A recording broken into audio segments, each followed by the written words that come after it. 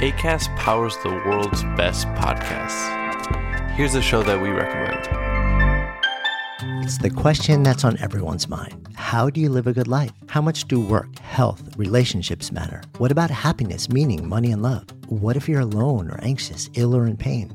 These are the questions we explore weekly on the top-ranked Good Life Project podcast, hosted by me, award-winning author, four-time industry founder, and perpetual seeker, Jonathan Fields. Every week, I sit down with world-renowned experts, iconic writers, and researchers, and while everyone from Olympic gold medalists to world-shaking activists, A-list celebs, musicians, and more, all with a single goal: to help understand what it truly takes to live a good life and to feel a little less alone along the way. Listen to the Good Life Project podcast wherever you get your podcasts.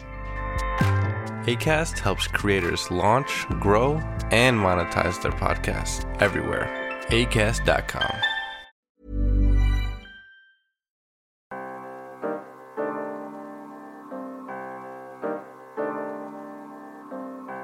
Hey there, I'm Jonathan Tepperman, Foreign Policy's Editor-at-Large, and this is FP Playlist.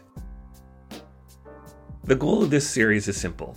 We try to help you sift through the huge number of podcasts out there by recommending one show each week that we like and think you will too. This week, it's a podcast called Election Overdose, which was produced by Haaretz, the Israeli newspaper. As the name suggests, the show covers Israel's upcoming election on March 23rd. In each episode, Anshel Pfeffer, one of Israel's sharpest political journalists, talks to Dalia Shinlin, a pollster and one of Israel's sharpest political analysts, about the latest election news. Like its hosts, both of whom have published in Foreign Policy, by the way, the show is smart, fast, and intense. In other words, very Israeli. In a few minutes, I'm going to play you a recent episode. But first, here's a conversation I had with Dalia and Anshel about their show. I began the interview by asking them, how is this election different from the three others Israel has held in the past 2 years? I mean, on the polling level, we're seeing remarkable stability. In terms of Likud's expected vote so far, in terms of the breakdown of the Netanyahu versus non-Netanyahu forces, it almost doesn't matter whether they're from the right or the left at this point. The moment you kind of know which direction a party is taking about the coalition politics, the breakdown so far is almost the same. Having said that, the campaign was not meaningfully, off and running until the party list closed last week. So maybe all the exciting changes are going to happen now, although I'm a little skeptical. One thing that you both called out in one of the podcasts, which I thought was really interesting, that does distinguish this from previous elections, it seems, is the way that Bibi is courting the Israeli Arab vote.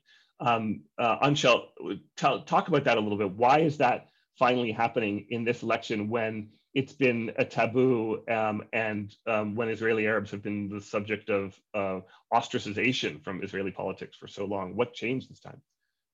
Well, Netanyahu is a politician who fights every single election afresh. And I said before how bored and frustrated we all are about covering consecutive elections. And I know many, many Israeli politicians feel the same. The one politician who doesn't feel that way is Netanyahu. He comes alive in elections. He spends so much time just thinking about how he's going to fight every single day. He thinks about every single advantage he can find. He doesn't leave any votes on the table. If he thinks that there is potential in a constituency that no one thought of, if he thinks there's a way of maximizing his base, he'll do that. And for him, there are no taboos. If he thinks there's a way that he can pick up a couple of seats from courting Arab Israeli voters, and he'll do that. And that is a new dynamic in this election.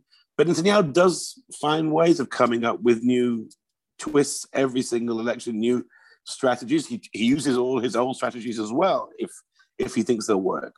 I'd say also there are some other unique features to this election. First of all, it's a coronavirus election. The previous election, which was in March 2019, there was at that point very limited infection in Israel. There were a few special polling stations which were kept in isolation for people who had already been infected with COVID-19, but that was sort of almost the curiosity of that election. It wasn't a feature. Now, beyond the logistics of how Israel will be going to vote during a pandemic, the pandemic is one of the main issues. And if enough Israelis will feel that Netanyahu has somehow managed, especially through the vaccination campaign, to get this under control, then that will certainly boost his numbers. Or if more Israelis feel, and that's what I think we're seeing now in the polls, that Dalia may disagree. She's the pollster amongst us. We're seeing that many Israelis are feeling that there's chaos, and Netanyahu's handling of COVID has been totally shambolic, and that will have a different effect. So, one of the themes that emerges from the podcast is that this election and Israeli elections in general have sort of divorced themselves from ideas and from policy, and that it's all just about Bibi or no Bibi. What's happened fundamentally to Israeli politics such that this is the case today? Both that the elections keep happening with little difference in results, and that the elections themselves seem to be about, as you say, nothing but Bibi himself. When, of course, it's not like Israel doesn't confront all of these serious policy issues. I think the main issue here is that when you've had one figure, and such a commanding figure, dominating politics for so long, and Israel doesn't have term limits. So there is potentially, Netanyahu could go on running. He's 71. He's been in political life for 33 years. He's been Likud leader since 1993. There was a break in between for 6 years when Ariel Sharon was Likud leader, but he's essentially been a frontline Israeli politician for 33 years, and most of that time contending for the top job. He's basically sucked the oxygen out of the Israeli system. There is a vacuum here in which only he exists. And I can criticize, and I do criticize, other Israeli politicians for not putting forward more substantial policies, for not trying to fight this in previous elections on ideas. But I think it's quite natural that we've reached a stage here where this is all about just trying to dislodge him, and if it's his supporters, then to perpetuate his power. And I don't think we'll be able to get back to talking about serious ideas in Israeli politics as long as Netanyahu is still around. So I disagree a little bit, because I think that it's a little bit of a false binary to say this is either Bibi, not Bibi, or ideology and policy. I think that for the vast majority of voters, there is a whole, kind of rich and elaborate sense of what their value systems are and where they stand on policies. And Netanyahu has come to represent those. So it's for or against Bibi, yes, but because his supporters, if I can conjure them for a moment in this call, think that he's the most. He's got these wonderful relations going with the Arab community. They think that he has played the America-Israel relationship very well. They think he's fabulous in general in foreign relations, and that he's not bad on the economy up until now, surprisingly. Yes, his supporters think that. And all sorts of, and they think that he won't give in to the Palestinians. And then on the other side, there's an entire worldview that says he is undermining Israeli democracy, he is corrupt, he is protecting himself from prosecution by undermining Israeli checks and balances and attacking the judiciary. His corruption is all about self-interest. They don't like his policies with relation to the conflict. They think that we can talk about the foreign relations piece of it. Most people think he's good on that. But I think that for the opposition camp, they're basically saying, we have a whole, direction we'd like Israel to take, and none of it can happen until Bibi's gone. And when will that day come? I mean, Anshel makes it sound like the only thing that could stop Bibi is time and old age. What do you think? Well, I think Enoch Powell said that every political career ends in failure. Netanyahu will carry on winning until he'll lose. One day he will lose. And it could happen this election. Arguably, his track record is not that great. Netanyahu has, not including this upcoming election, he's run 9 elections so far as Likud leader. He's won 4, he's lost 2, and the last 3 elections in 2019 and 2020, he drew. So 4 wins is very impressive for any leader in a democratic system, but he's lost his fair share. He's failed to win the last 3 elections. He could lose this one. So it's very risky to bet against Netanyahu because so many times he has defied the polls and either come back and won or come back and achieved a draw. But there are enough scenarios in which he could lose this election. That said, there are also many scenarios in which he could win, and he is much better than any of his opponents at playing all the different, all the different games and basically keeping so many balls up in the air in play, and being this all-court press that he does in politics. Nobody does it better than him. Is the fact there's a new president in Washington, has that changed the dynamic in Israel at all?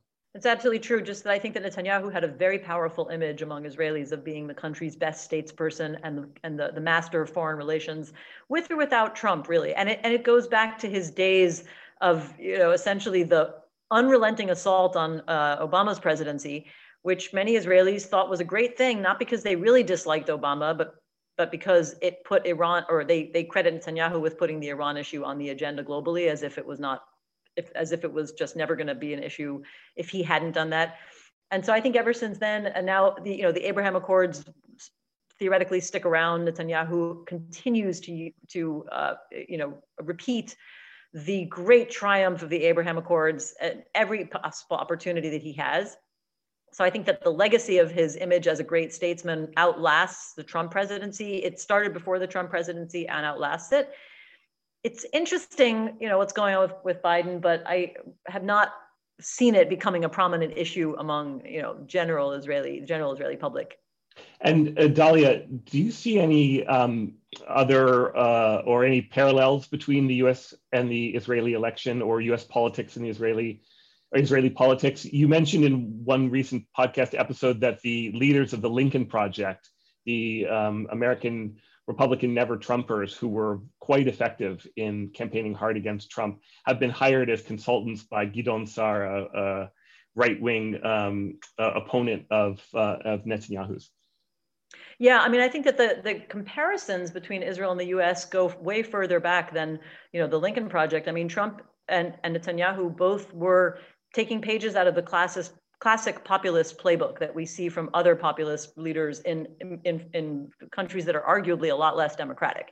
And in some ways, Netanyahu could teach Trump lessons on some of these populist themes, because Netanyahu has been, Anshel knows this better than anybody because he wrote the biography, but ever since the 1990s, when he first became a rising political star, Netanyahu has been hammering home on the themes of, the media is against us, the press doesn't like me personally, it's a personal vendetta, it's a vendetta against an entire camp of marginalized Israelis with historic grievances against these elite who rule the country. It is an undemocratic, unelected elite, sort of a cabal of press, the media, and increasingly the judiciary, along with the other bastions of liberalism like academia and cultural fields. And so he's been going on with those themes for years, and they've served him pretty well for historic reasons in Israel. And that overlaps, of course, with Trump's, rather on steroids version of mobilizing the aggrieved, marginalized, or people who perceive themselves to be marginalized or increasingly upstaged in American life. The difference, and I hope this is a difference, we will see if it's a difference, is that Trump took even regular nationalist, populist, right-wing leadership to a new level that I consider to be verging on cult-like behavior. In fact, I would call it a cult because there is a belief in the unreal, a lot of money involved, and automatic commands by a leader. Like, the public just responds to the commands of a leader, and I think that qualifies. So we haven't quite seen that in Israel, I would argue. And Shel, to Dalia's point about Trump, of course, what we saw in November was that after 4 years of Trump, American voters decided that they had had enough and elected Biden instead. Do you think the key difference in the Israeli context is that Bibi has not gone as far as Trump, and so is not likely to pay the price that Trump did? I disagree that Bibi has not gone further than Trump. And Trump, Dalia said that, that quip that people are making, that if anything, Trump could learn from Bibi. I mean, they've used very similar tactics, and Bibi, as Dalia said, has been doing it since the 1990s. I think it's important to see the differences between them as well.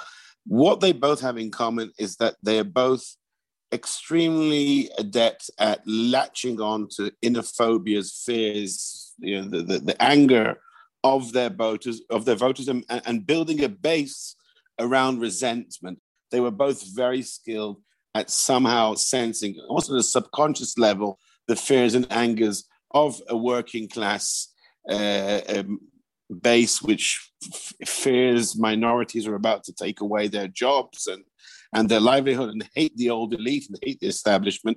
They're both very good at that. The difference is that Netanyahu, unlike Trump, is a professional politician. Netanyahu knows how to run a campaign, how to maintain campaign discipline. He's capable of listening to criticism from campaign professionals. He knows how to read polls. Trump's failings as a campaigner were one of the reasons why he lost this time. It wasn't just the American people turning against. He still managed to get a sizable chunk of the American electorate to vote for him, but his campaign was so badly run, and I think that is, at the end, one of the reasons why he lost. Netanyahu is probably less good at Trump than actually drumming up a big base, but he's extremely good at running a campaign. And one point I disagree with Dalia, I think there is a cult of Netanyahu supporters. In Israel, they call them the Bibistim. And they have this metaphysical belief in Netanyahu, and they don't care about any of the criminal charges being brought against Netanyahu. There is an unshakable faith among a large group of Israelis, some it's to the degree of a cult, in Netanyahu as the ultimate leader. And if they're more religious Israelis, they'll also talk about him as being the man who was chosen by God to lead. So the similarities are there. What's happened to the left in Israel? Now, the answer here may be obvious to you, but it'll be much less so to an American audience. The left seems like it's been in inexorable decline for at least 20 years now, such that Israeli elections now are fought on the center or on the right. What explains that? The best characterization I can make is that since 1967, center, left, and right distinctions have been completely dominated by issues related to the Israeli-Palestinian conflict, where you stand on the issue of compromise, peace agreements, territorial concessions, dividing Jerusalem and things like that. And they overshadow everything else. And because the conflict is such a dominant issue, there was a phase in the 1990s when Israelis rallied behind Labor Party leadership that had arguably the best and to date only significant breakthrough in advancing Israeli-Palestinian conflict resolution. And that process began in 1993. It basically ended in the year 2000. And Israelis lost faith in that concept of a bilateral negotiated peace agreement. And in their minds, that's what the left stood for. And in their minds, that's what the Labor Party stood for, and any party left of the Labor Party. And I think it's a very simple equation. Israelis view left as getting back to a peace process with the Palestinians and making concessions. They don't believe in that process. They believe that Labor and Meretz and the Arab majority parties stand only for those things, and they're not willing to support them because they find the left parties inextricable from the peace process and concessions, which they no longer support. That's the nutshell. Let me pose a slightly different question to you, which is based on picking up on something you said. Why is it that social issues, economic issues, have not taken developed greater salience in Israeli elections, despite the attempts of parties in recent years to campaign on them, and despite the fact that the security situation is pretty good right now, and something that Israel is not that focused on, and well, at least in terms of the peace process, this would seem to be precisely the time to change this topic of conversation away from foreign affairs and security to quote unquote domestic issues. Yeah, I think that for one thing, it's easy to look at this as like a ripe time, but I have to say that I started working on Israeli political campaigns 22 years ago now in 1999. And we thought we had a very innovative campaign because we were going to bring in social issues that we had realized many voters thought Netanyahu was neglecting in the mid 90s. And those issues involved the failures of the health system and the high cost of tuition, which isn't high by American standards, but by Israeli standards. And those were at the center of the campaign, in addition to some of the big security-related themes. Ever since then, I've worked on more labor campaigns than I can care to count, and they have all wrestled with the idea of how much to put those social issues and economic issues front and center. And they try. But the fact is, when to try to answer your question about why it's never more prominent in terms of really deciding people's votes, because there aren't very fundamental disagreements among the Israeli public. If you look at a graph and try to break down the differences between left, right, and center in terms of how they think about economic issues, you simply won't find that there are great variations in how high this bar is or that bar is. The majority consider themselves leaning towards socialist ideas rather than capitalist outlook, if you ask it the question like that, which is odd because Israel is not even remotely socialist now, other than universal healthcare. But the point is that they don't divide anybody. If you're going to look at party breakdowns, you need to create different distinctions, but there's widespread agreement about them. And that was Dalia Schindlin and Anshel Pfeffer, the hosts of Election Overdose, a podcast produced by Haaretz. We're now going to hear their recent episode on how Arab Israelis have become the key swing vote in this race. It first aired last month.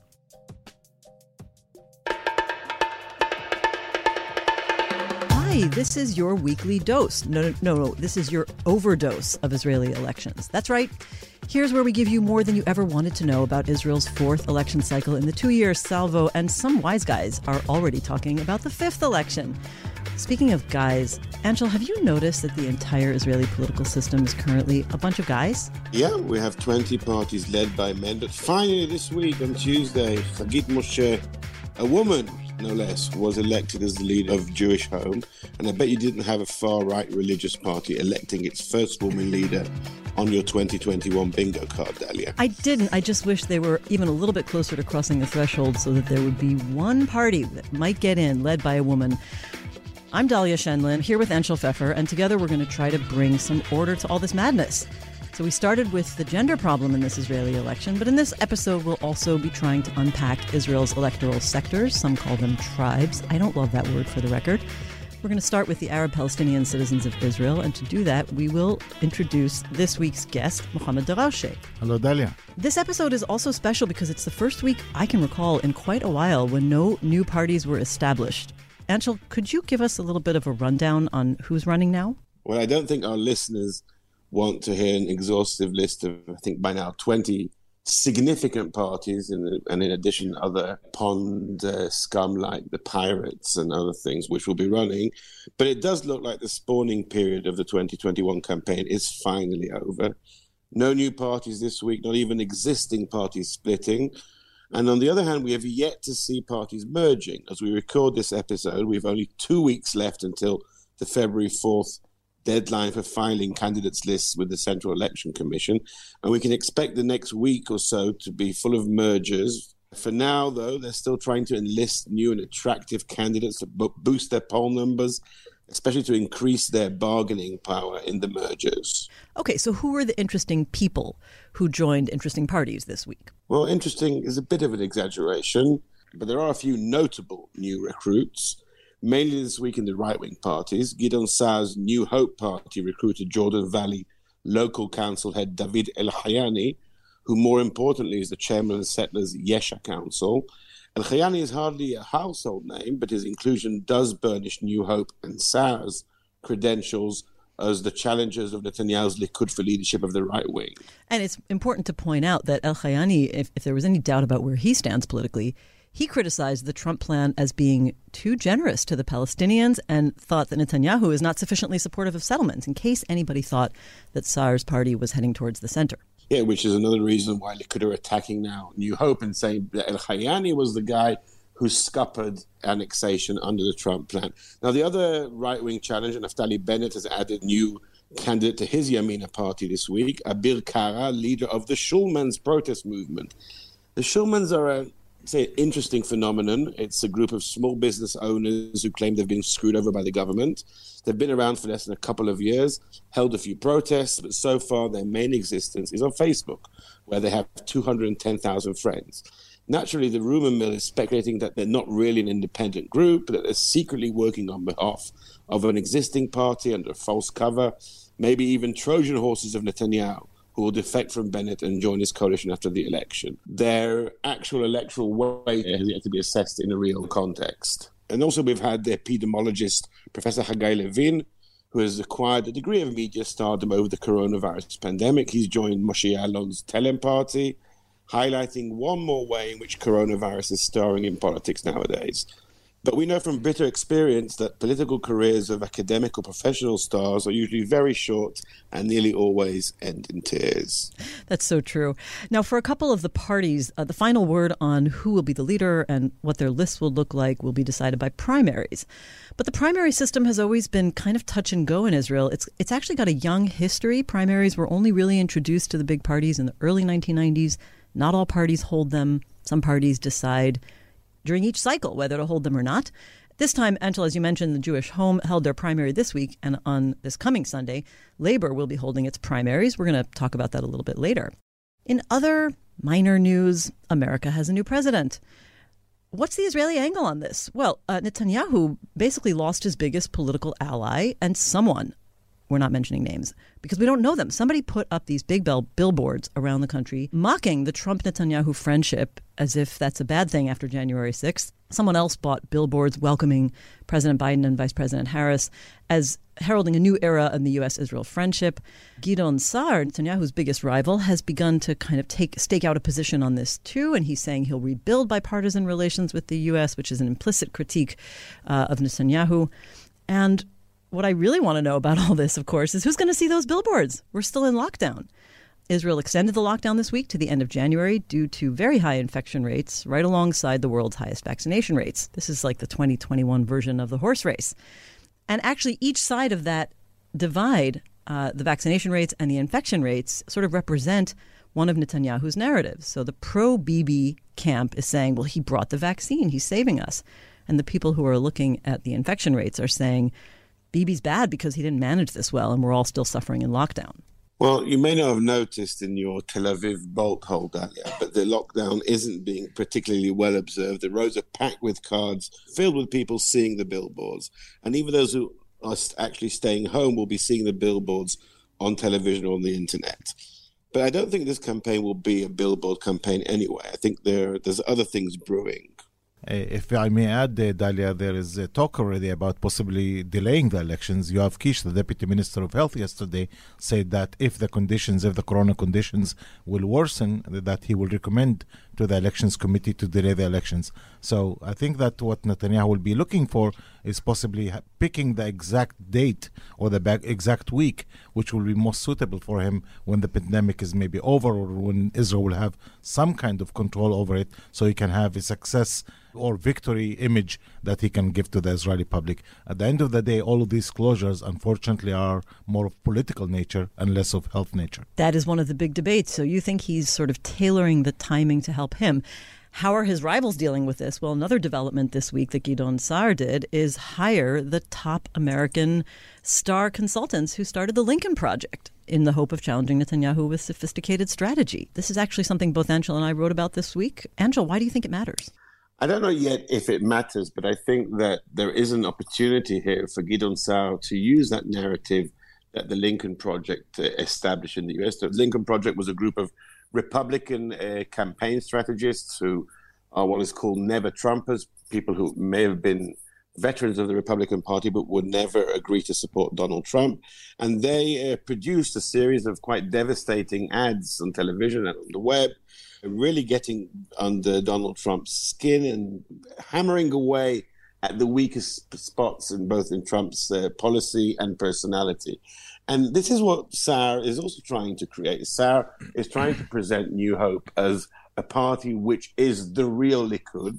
Ideologically, New Hope and at least pre-Netanyahu Likud are identical. And he wants to make this about how Netanyahu has ruined Likud and is therefore unsuitable both to lead the right wing in Israel and to be the prime minister. And that's very much what the Lincoln Project was. If he's going to produce these kinds of ads, we're going to have a very interesting and hopefully amusing election campaign ahead. we have top strategists against a prime minister who can mastermind the elections. Mohammed thinks it's all political.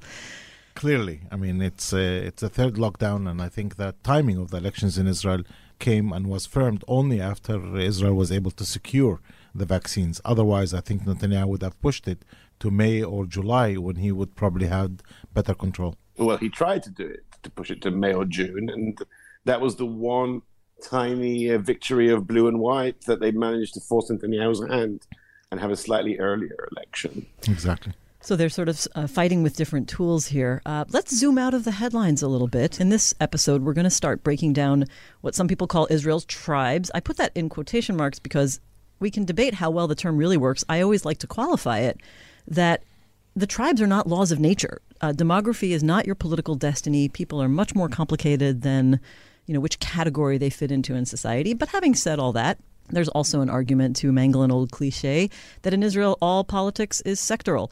The sectors can be broken down in a few ways. Typically, we think of them based on one speech that President Rivlin gave some years ago. Secular Jews, national religious people, ultra-Orthodox, Arab Palestinian citizens of Israel, and former Soviet immigrants. Some vocal analysts also argue that Mizrahim are a tribe. Others would say the gender divide is growing. But for sure, there's no hotter tribe right now in the Israeli political discourse than Arab Palestinian voters. Instead of using tribes, I would say it's components. Components. I mean, Israel has many components.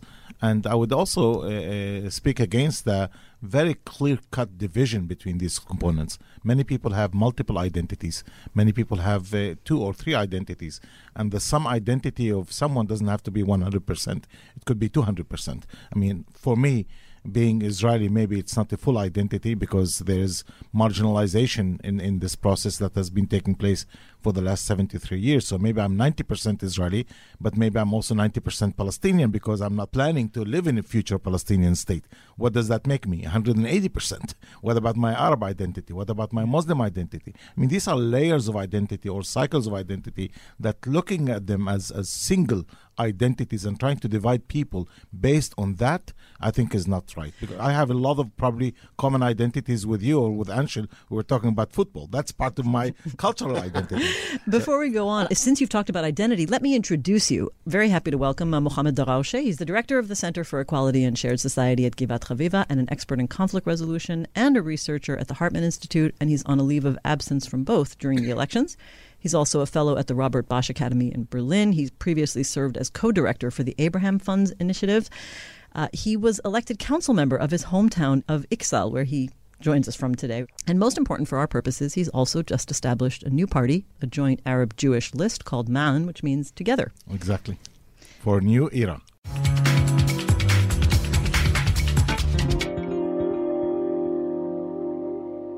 So there's nothing hotter right now than the Arab-Israeli voter. It really is the most fashionable of talking points in this election.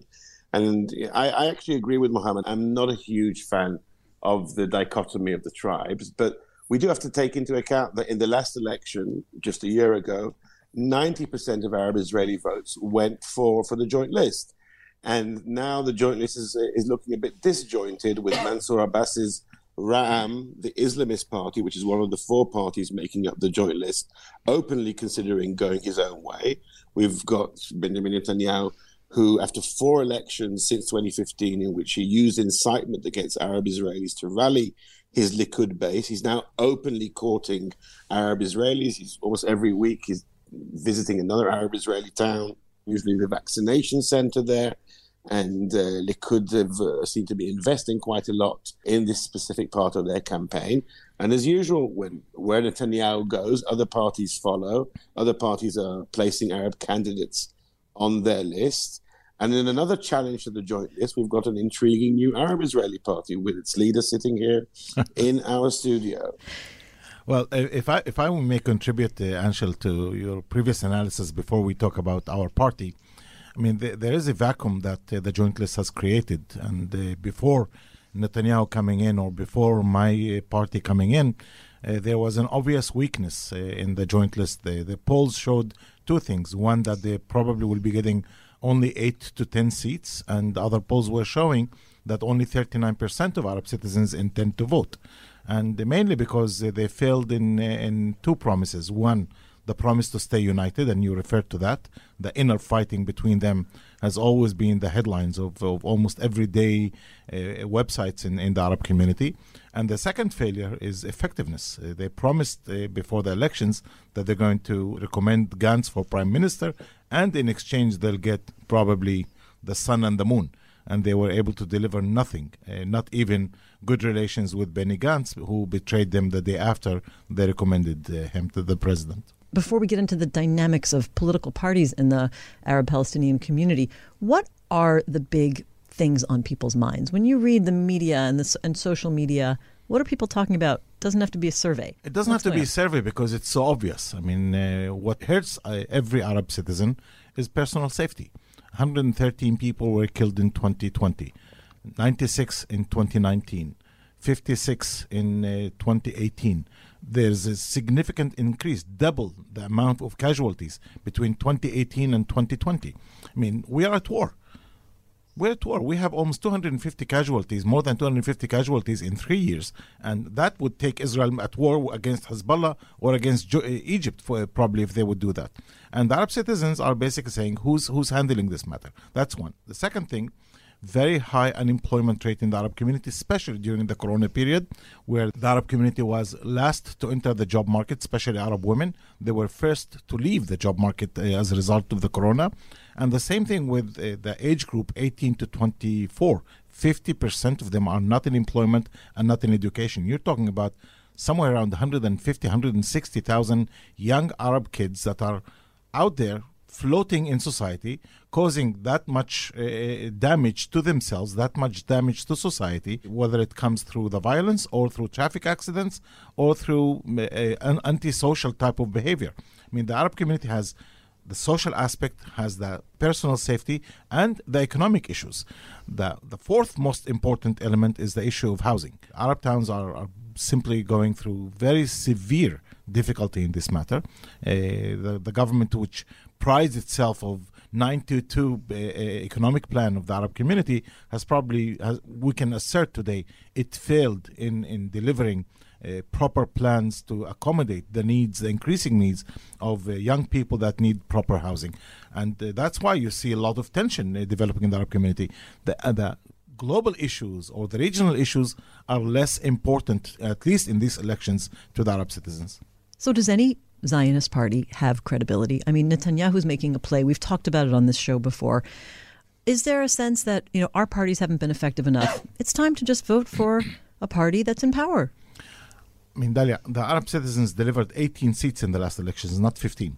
15 to the joint list, and 3 more seats were distributed between the center-left and the center-right. The Likud got almost 1 seat in the last elections. So the fact that a government party or the party that's in power comes and takes votes, it happens. It's been happening since 1948 till today. Now there's a trend, because of the vacuum that was created, there's a trend that the Likud is trying to come in partially to try to get some extra votes in addition to what they got in the last elections, but partially to try to create that split, which already exists. I mean, they want to highlight the split inside the joint list between a part which wants to be more pragmatic, which is trying to go with the flow of the Arab public, and the part which is more ideological. The parties that want to hold still and maintain their ideological debate with the state on issues of identity and things like that. So there is definitely space, and the question, who's going to fill that space? Is it going to be those government parties and Zionist parties who have failed the Arab citizens throughout the last 73 years? I mean, they usually come and knock on our doors during the month of the elections. We call it Shahr al-Marhaba, the month of hello. People that have never seen you before, have never talked to you before, they knock on your door, say hello, and they want to get your vote. But there's a very clear expiration date on your vote. Your vote expires the day after if you vote to one of the Zionist parties. They don't see you for the remaining 4 years. And that's why there's a need today to try to create an alternative. I mean, when there was a poll that Professor Camille Fuchs did for us before we formed Ma'an for New Era, our new party, and it showed that 21% of the Arab eligible voters are willing to vote for a party like this that comes and puts social economic issues on top of the agenda, that comes and says even further that we want to be part of the next government in Israel. Not just to be on the sidelines of the political game, but to be full players in the political game. Clearly not with any kind of a coalition, clearly not with a coalition that we've experienced as an enemy coalition. I mean, the Netanyahu era has been probably the worst era in two levels. One, in the political delegitimization of Arab citizens, such as the nation-state law or the acceptance committee law, but also in economic issues. I mean, they pride themselves with 922, which... you can explain what it is for our 922 was a government decision that was passed in the year 2015. It allocated 15 billion shekels to solve the social, economic, infrastructural issues in the Arab community. De facto, less than half of that was actually distributed in the 5 years. Much less than half. I think I read 3.5 billion. That's one. And what's worse than that is that the need at the time was marked at 64 billion shekels and not 15 billion shekels. So out of the 64, we hardly got 6 or 7 billion shekels. So de facto, I don't want government decisions. I want implementation of government decisions. And that's what's not happening under Netanyahu's regime. We'll be right back. Hey there, Playlist fans. I'm Jack Detch. I cover the Pentagon here at Foreign Policy, which means I'm constantly trying to find out new things about what our military is doing at home and abroad, who we support, and why. Each morning, we gather for a daily news meeting to figure out how to cover the biggest stories around the world with news, analysis, and opinion pieces. But to do that well, we need your help. Please consider subscribing to FP. You'll get access not just to the podcasts we make, but the stories we write. And you'll be supporting the kind of journalism that's hard to find these days. For a listener discount, go to foreignpolicy.com/subscribe and enter podcast at checkout. Okay, back to the show.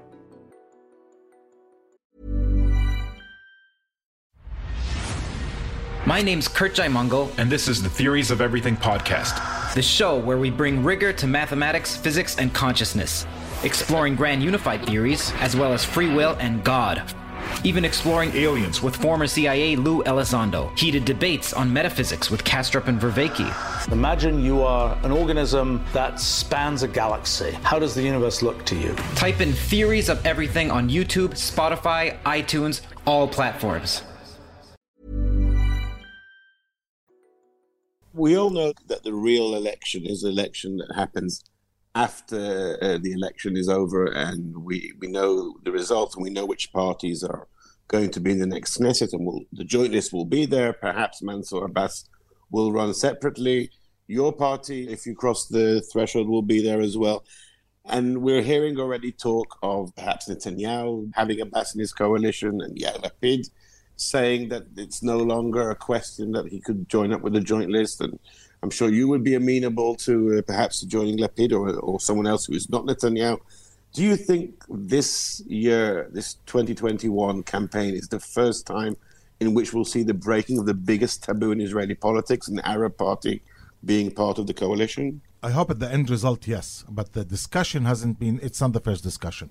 It was that exact discussion in 1996 after the end of Rabin Peres period. I led the campaign of the joint list, the Democratic Arab Party and the Islamic Movement and the party of Ahmed Tibi at the time. And our slogan was, we want to sit around the government table. We want ministerial positions. The same slogan, which I also led in 1999 for the Barak government. We said we want ministerial seats. I mean, this is 22 years ago, and it's still the same request of the Arab community that wants to play the full game. Now, what happened? Two things. One, we went through the delegitimization process of Arab political participation in or what we call power sharing. That was the strategy of Benjamin Netanyahu. And in a way, the Arab political parties also were captured by the Balad rhetoric, which is more of isolation and more ideological type of debate instead of integration in decision-making. What is missing in the discourse today, I think, is how do we translate trends that are happening in the medical industry, in the high-tech industry, where you see those industries opening up, creating space for Arab professional capacity, they're benefiting, they're working on mutual interest. Interdependency is working so beautifully in these two arenas. By the way, in crime, unfortunately, it's also working very well between people in the crime industry, if we call it that way. But why can't we translate the medical success of cooperation and partnership between Jews and Arabs, translate it also in the political arena?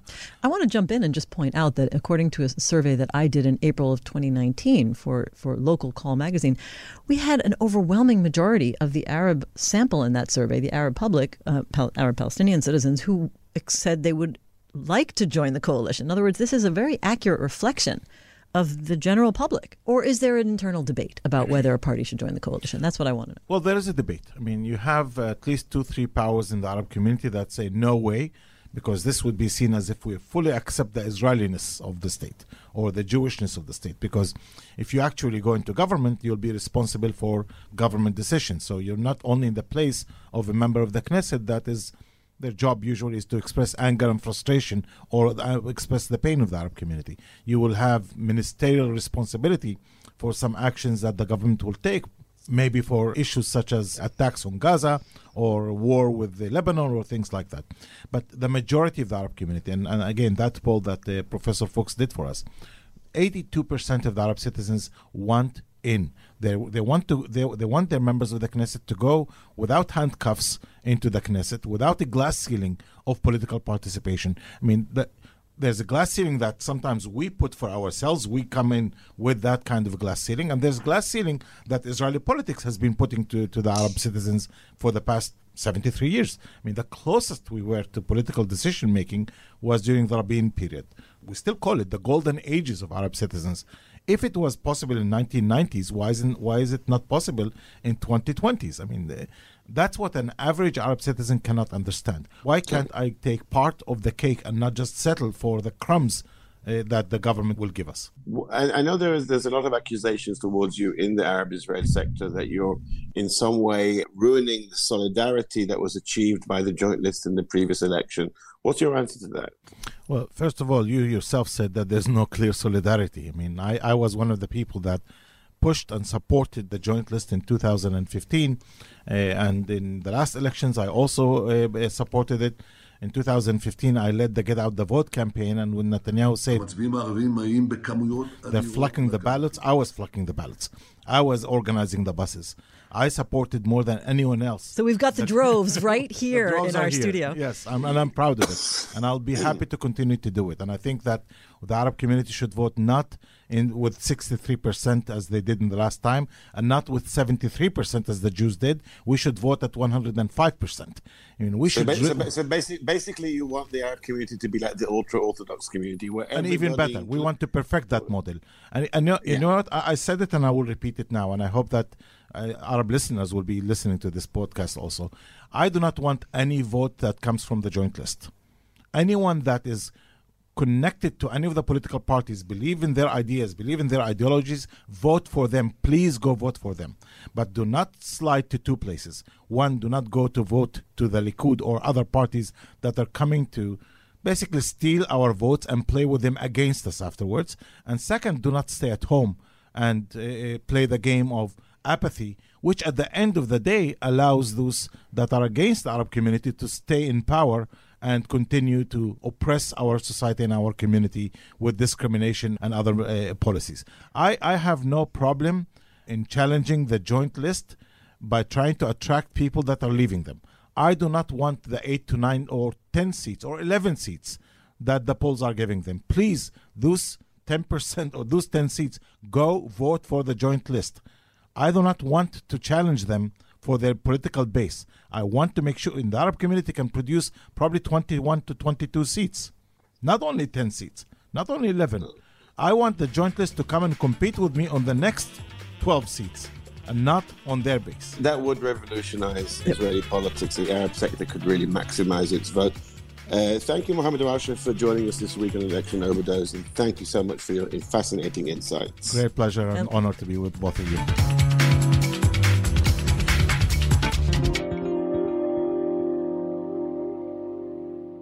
Now, as we mentioned earlier, there are two leadership primaries in this election campaign. One took place this week on Tuesday in Jewish Home, where previous leader Rabbi Rafi Peretz has stepped down.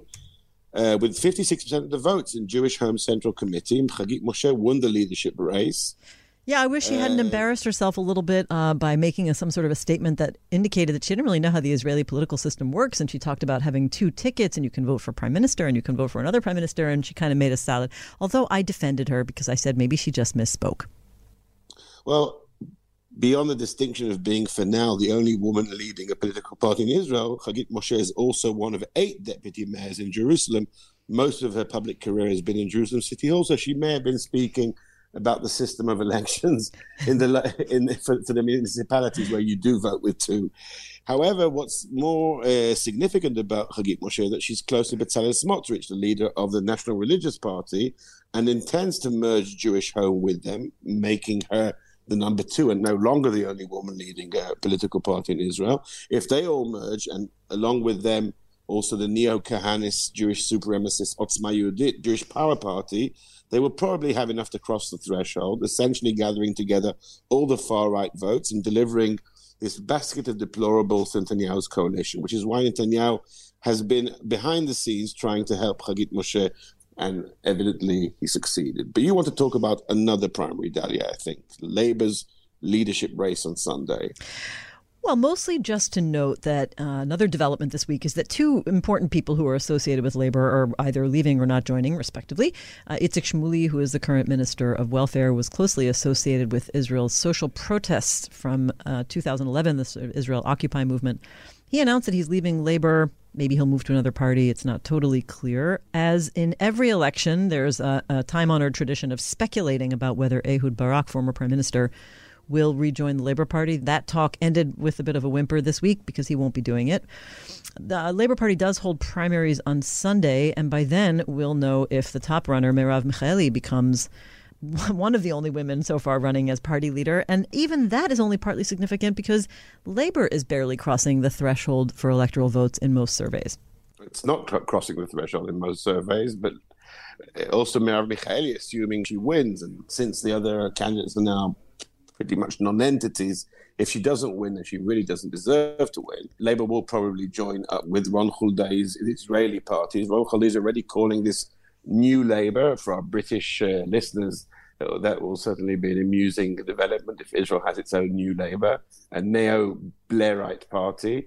But I think what's interesting here is also how Merav Michaeli has emerged as Labour's unlikely saviour, because, I mean, this is an incredible trajectory for someone who was originally a radio, television star, model, evolved into a feminist activist, and now she's on the brink of becoming leader of Israel's most historic party. Well, sure, but I'm not really sure what's so surprising about it. I mean, we have another time-honored tradition in Israel is that journalists and senior-level political commentators from the media world jump into politics. It's pretty normal. Sheli Yechimovich did it before her, also who came from the world of television, sort of a household face in Israel, and became the head of the Labour Party. So I see it as a bit more consistent with the Israeli political culture in general. I agree, but the Labour has such a tired and old image. I mean, Merav Michaeli is someone who was always sort of on the cutting edge of Israeli popular culture for so many years. If someone would have told you 10 years ago that Merav Michaeli would become Labour leader, you would have said they were joking.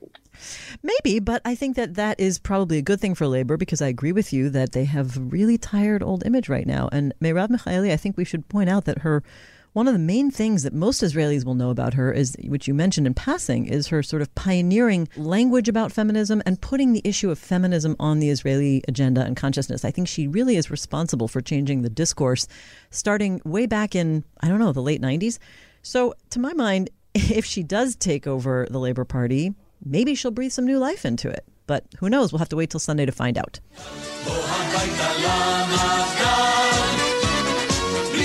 Usually we bring in our jingle corner, our favourites from the extensive repertoire of Israeli election music.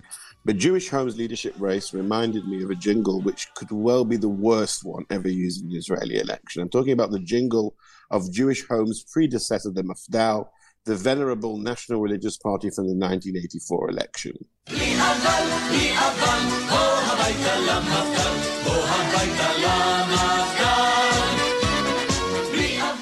putting aside that rather awful... I kind of liked it. Am I allowed to say that?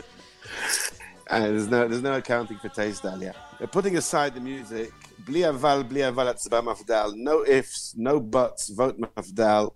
In other words, a historic party is telling its voters they have no choice but to continue voting for them. The party's voters heard the jingle and fled. Mafdal won only 4 seats in that election. 7 years earlier, they had 12. That's the problem of Jewish Home and Labour, 2 historic parties among Israel's oldest who have taken their voters for granted for too long and are both now on the brink of oblivion as a result.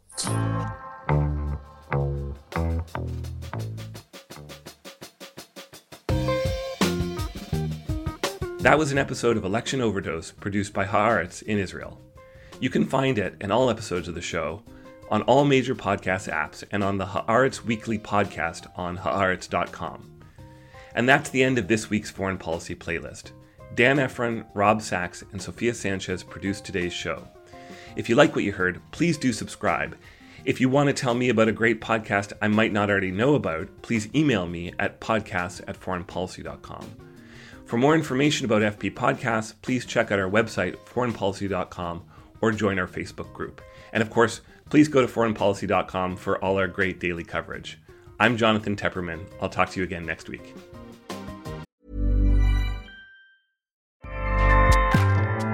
Acast powers the world's best podcasts.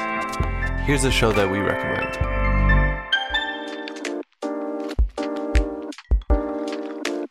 When we feel better, we do better. That simple message is what Feel Better with Tara Stiles is all about. We share informative, inspiring, and healing conversations with respected leaders whose work embodies the action of making our world a better place.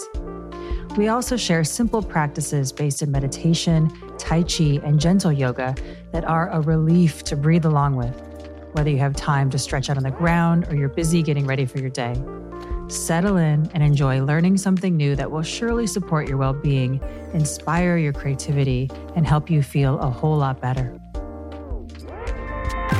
Acast helps creators launch, grow, and monetize their podcasts everywhere. Acast.com.